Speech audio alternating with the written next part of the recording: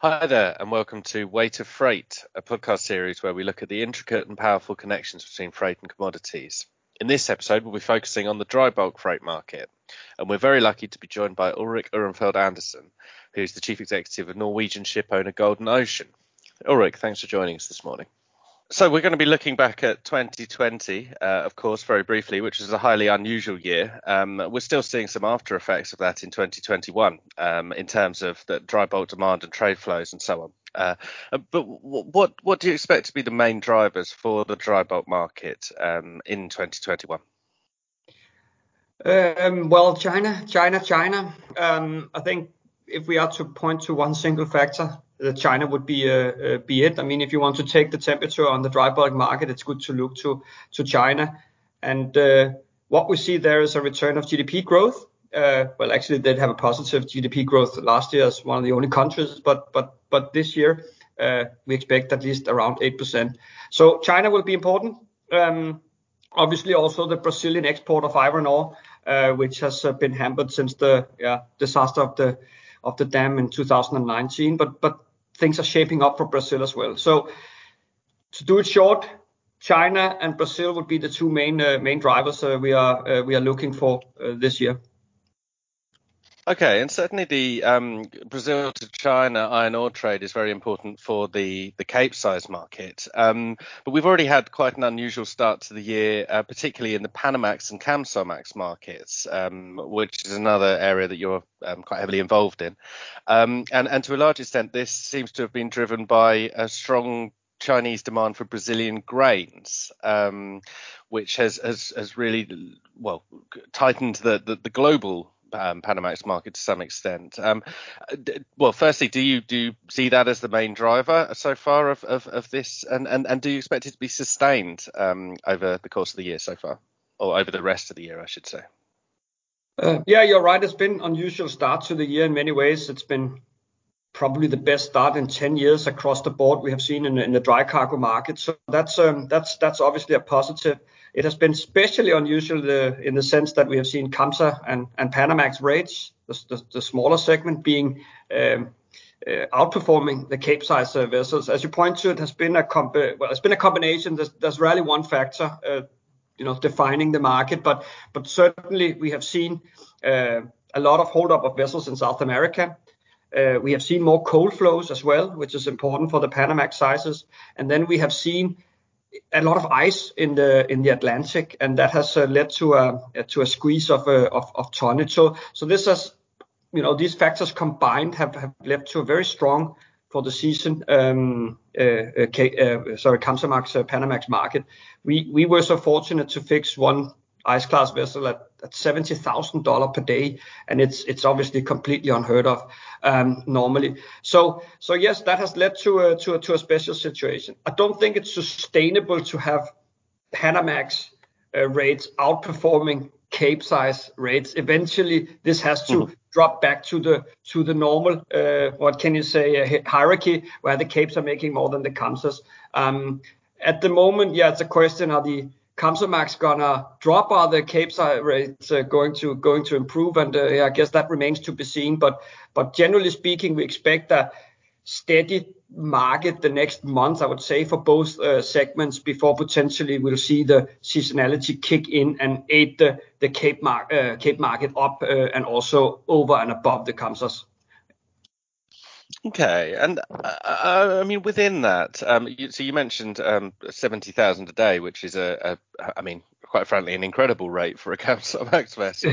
And we noticed in the Pacific Basin, for example, rates on the Pacific Round Voyage routes, Indonesia to South China, rising to the highest that we've seen since I think the very end of 2013. And it's been a bit of a feature of the pandemic, and not just in dry bulk, in other markets that we assess as well, that what you've seen, you saw a general drop off in trade around the world, but an opening of new and unusual trade flows, or a magnification of new and unusual trade flows in some cases, and what that's kind of led to has been quite a bit of volatility. And do you think that what we've seen at the start of this year could be a sign that we are generally heading towards a more volatile period for freight rates? First on the 70,000 fixture, of course, it's important to underline it's a one-off fixture. It was an ice-class vessel that what can you say, was in a very fortunate position. So it was not Right, it was not to right describe place, the right market time. as exactly, but it's a signal of what's happening, right? With regards to freight volatility, absolutely, volatility is here to stay. And even if we believe this market is going to be positive this year, it's going to be with volatility. What we do expect, though, is that the volatility will happen around a higher level than what we saw last year. But that we will have, can you say, regional imbalances, seasonality push on different sectors in different areas at different times. Yes, of course, that will happen, and that will lead to volatility. But as I say, we believe the volatility will be around a higher mean, so to say. Okay, and the one other factor that's still ongoing in the dry bulk market is the coal dispute, the trade dispute between China and Australia. China, as far as I'm aware, is still not accepting Australian coal, and Chinese domestic prices have actually come down a little bit, and we're moving out of the real peak season in terms of the weather getting warmer and so on in China. So maybe there's a little bit less pressure now for those restrictions on Australian coal to come to an end. We anticipated that this would have a positive impact for dry bulk rates, or it would lift dry bulk rates, because China would be forced to look further afield for coal imports. And also, of course, there is an operational aspect to that, because there's a number of ships that are still actually stuck off the coast of China carrying cargoes of Australian coal. So I guess, a couple of questions. First, were you affected at all by vessels being stuck? And secondly, looking forward to 2021, do you see that this would have a big impact on trade flows and on rates in the dry bulk market? Yeah, it's a lot of questions at the same time, but it's very interesting because coal is a curious case. To start at the end, yes, we were impacted by this. We had 4 vessels sitting in China. We had one sitting from July last year, which got rerouted about a month ago, and we had actually another vessel sitting for, what was it? Was it 150 days, I think, or maybe even more, that just berthed this morning. So what we are seeing is that the vessels that are stuck up there are slowly being released. I don't think that is the same as saying the tension between China and Australia is over. I think that will continue, but I think China is seeing that we have a welfare issue for the seamen sitting stuck there for months and months on. So that's to start with Golden Ocean. If we look at the larger perspective, it is important to remember that last year we lost around 120 million tons of seaborne coal because of COVID. So the import into India and to China basically collapsed. What we are seeing this year is that it's returning. We see a lot of coal now going into particularly China and India, and we expect that to heat up over the course of the year as the economy sort of gets back on track. So it's twofold. So we see this year coal coming back as a commodity again, and then we see it being allocated more inefficiently due to the tensions that you're talking about. So we are already seeing coal being sourced from South Africa, from Colombia, even from the US into Asia, and we see the Australian coal being rerouted around China. So it's the way we see it. It's positive for dry bulk. Of course, we have a return of the coal flows, and they are allocated more inefficiently, leading to higher ton mile. So that's how we see coal. Okay, thanks. And so overall, a positive outlook then for 2021, and I suppose further forward as well. And Golden Ocean really has put its money where its mouth is, to some extent. Recently announced the purchase of 18 new vessels, very modern Capesize and Kamsarmax vessels, from the private fleet of its largest shareholder, John Frederickson. This seems like a bet on the market being strong in the future. Absolutely. We believe in the market. We think there are very good positive outlooks, certainly for this year, but I think even culminating more next year. We have a 30-year low order book, and we have a return of GDP growth across the globe, but most notably with, what can you say, China and India growing upwards 8% for China and 11 for India. And these are the two largest dry bulk commodity importers. So yes, we see a situation where the supply demand balance is looking attractive for the years to come. And with regards to that, purchase is definitely putting the money where our mouth is. We believe this transaction, the right vessels bought at the right time and at the right price. So very positive transaction for Golden Ocean, which is also what we saw when we went out with a private placement, which was oversubscribed 2.5 times in less than 30 minutes. So it's not just us seeing this; it's also the investors that seem to believe in the future.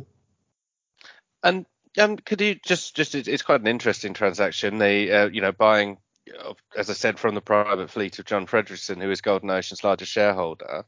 Could you maybe just give a little bit of background about the purchases? Absolutely. It's something that we, the management in Golden Ocean, we've had our eyes on these vessels for some time. They are modern. I mean, they are all built between 2019 and 2021. 3 of them have not been delivered yet. So these are very high-performing vessels. As I said, these are the right vessels for us. They fit into our strategy of being solely focusing on the large segments where we see the biggest upside on freight and asset prices. So we have had our eyes on that. We also think that it was the right time to do this transaction from the point of Golden Ocean. It's the lowest point in the cycle at the moment. If you look at the asset prices, probably 12 years we haven't seen a lower point. And if you look historically, only a few times have the second-hand prices been lower than what they are now. So we think it's the right time. And then of course with the price, that's the what people want to talk about. How do we ensure that this is an arm's length transaction? With that, it's very easy because everything is done with fairness opinions, and it's we know what the market is in Golden Ocean as well. And I think that, as I say, with the oversubscribed private placement, is also an indication of the fact that this is a good price at a good time. I can tell you, just give you one example. If we look at one of our competitors in the market, 2020 Bulkers, they have an implied value around, if you look at their share price at the time we did the transaction, and you look at what implied value that would be per vessel, that's on par with what we bought our vessels at, and they have an identical fleet to those capes we are buying. And I'm pretty sure that if we went to 2020 Bulkers and asked if we could buy all their vessels at their current share price, we would be told no. So I think the fact that we have access to this kind of transaction is very positive. And then I think finally, Mr. Fredriksen, he subscribed for more than his part of the, what can you say, of the pro rata shareholding he already had in Golden Ocean. So he's actually loading up in Golden Ocean, also indicating that he believes in this. So I don't want to put this up as a John Fredriksen doesn't believe in dry cargo, so he's selling and we are buying because we're believing. It's a bit more complicated than that. I think there are more nuances than that. Okay, thanks. And it is an interesting purchase, but because although they're very modern ships and some of them were some of them haven't been delivered yet, as you said, it is, to all intents and purposes, a second-hand purchase. And we had a recent episode of this podcast where Randy Gibbons, the shipping analyst at Jefferies, was on, and he made the point that actually second-hand purchases of relatively new ships could become a more common trend in the industry, considering tighter credit controls and environmental regulations that maybe make it more difficult to finance and to choose new build vessels. So, I mean, Do you see this being a trend? Do you see these type of purchases, such as what you have recently done, being more attractive than new builds at the moment? And is it something that you think more people will be looking towards? I listened to the podcast. It was really good. I recommend it. But yes, I thought there were some very good points in that. Obviously, it's something we are thinking about as well. If we can avoid to add to the new building list, we would like to do so. If we can't buy at an attractive point in the cycle, we would like to do that. And I think one of the major advantages by buying secondhand is that you get cash flow immediately, more or less, right, from the time that you take over the vessels. So that's a positive element as well. That said, as I indicated before, we have not seen a lot of liquidity in the new building of what can I say on the modern tonnage, because I think most people can read and write as well, and they can also see that the outlooks are pretty good. So there's not a lot of liquidity. So it's that balance between finding actually attractive vessels to purchase and versus going for a new build. But for us, some of these considerations were definitely there.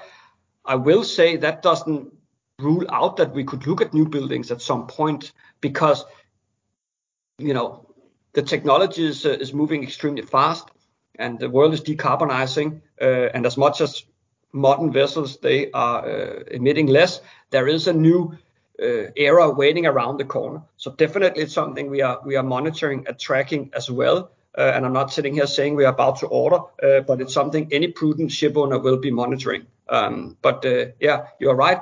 Finding the financing and selecting the right technology is not as obvious as it used to be.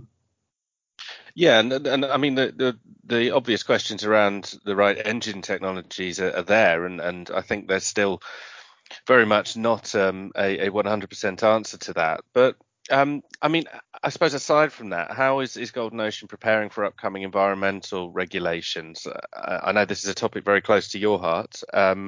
What impact do you expect increased focus on sustainability to have to the industry, as well as the questions around engine technology for new builds? For Golden Ocean, decarbonization is the most important element of our long-term strategy. And I think this transaction also proves that. I mean, we buy modern tonnage. Earlier in the year, we have divested two of our oldest vessels, and we will most likely continue to divest. So decarbonization is for us everything.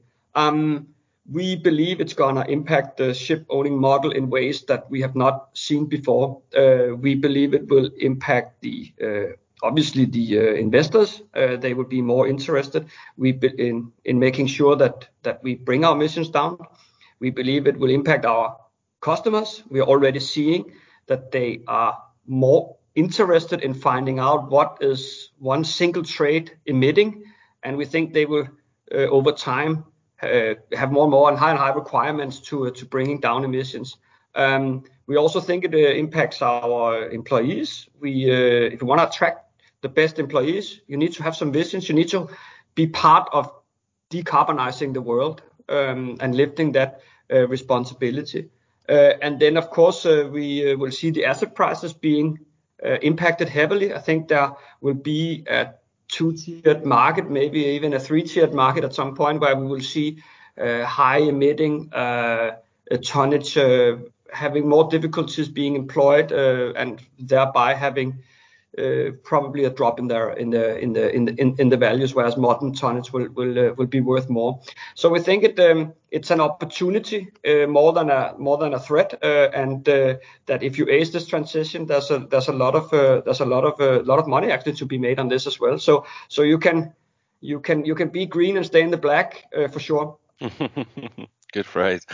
I suppose with all these changes, as you mentioned, your customers are already showing more interest in decarbonisation, in transporting their products. Do you see there being an impact going forward on the cost of moving coal, grains, iron ore, whatever it might be, from A to B as a result of the environmental regulations that the industry is bringing in and that people are working towards? I mean, it's sort of two elements of the question. I think first is the question about coal. which is can you transport coal in the future? I think it's a relevant consideration to have. Will the investors allow it, etc.? Golden Ocean last year, we transported, I think 6% or 7% of our ton mile was transported with coal. So we think we can eventually outphase coal if we need to. We're not going to do that tomorrow, but we need to think about a future without coal for sure. So that's the first part. And now just remind me of the second part of the question. Well, it's just about whether the move towards decarbonisation will mean higher freight rates, effectively. Yeah. So with regards to higher freight rates, yes, it will have to. It costs something.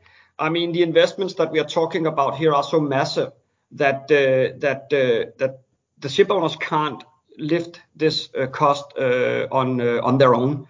It's not possible. We are looking at more than $10 million difference on a new building with dual fuel versus non-dual fuel.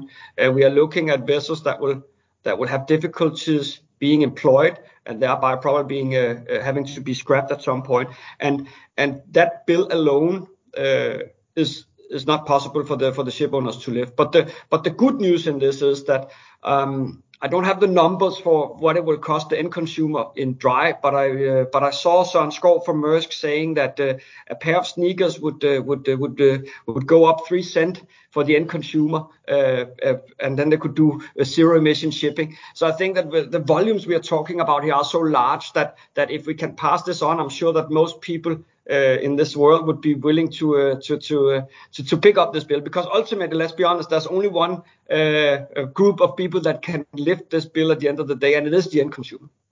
Yeah.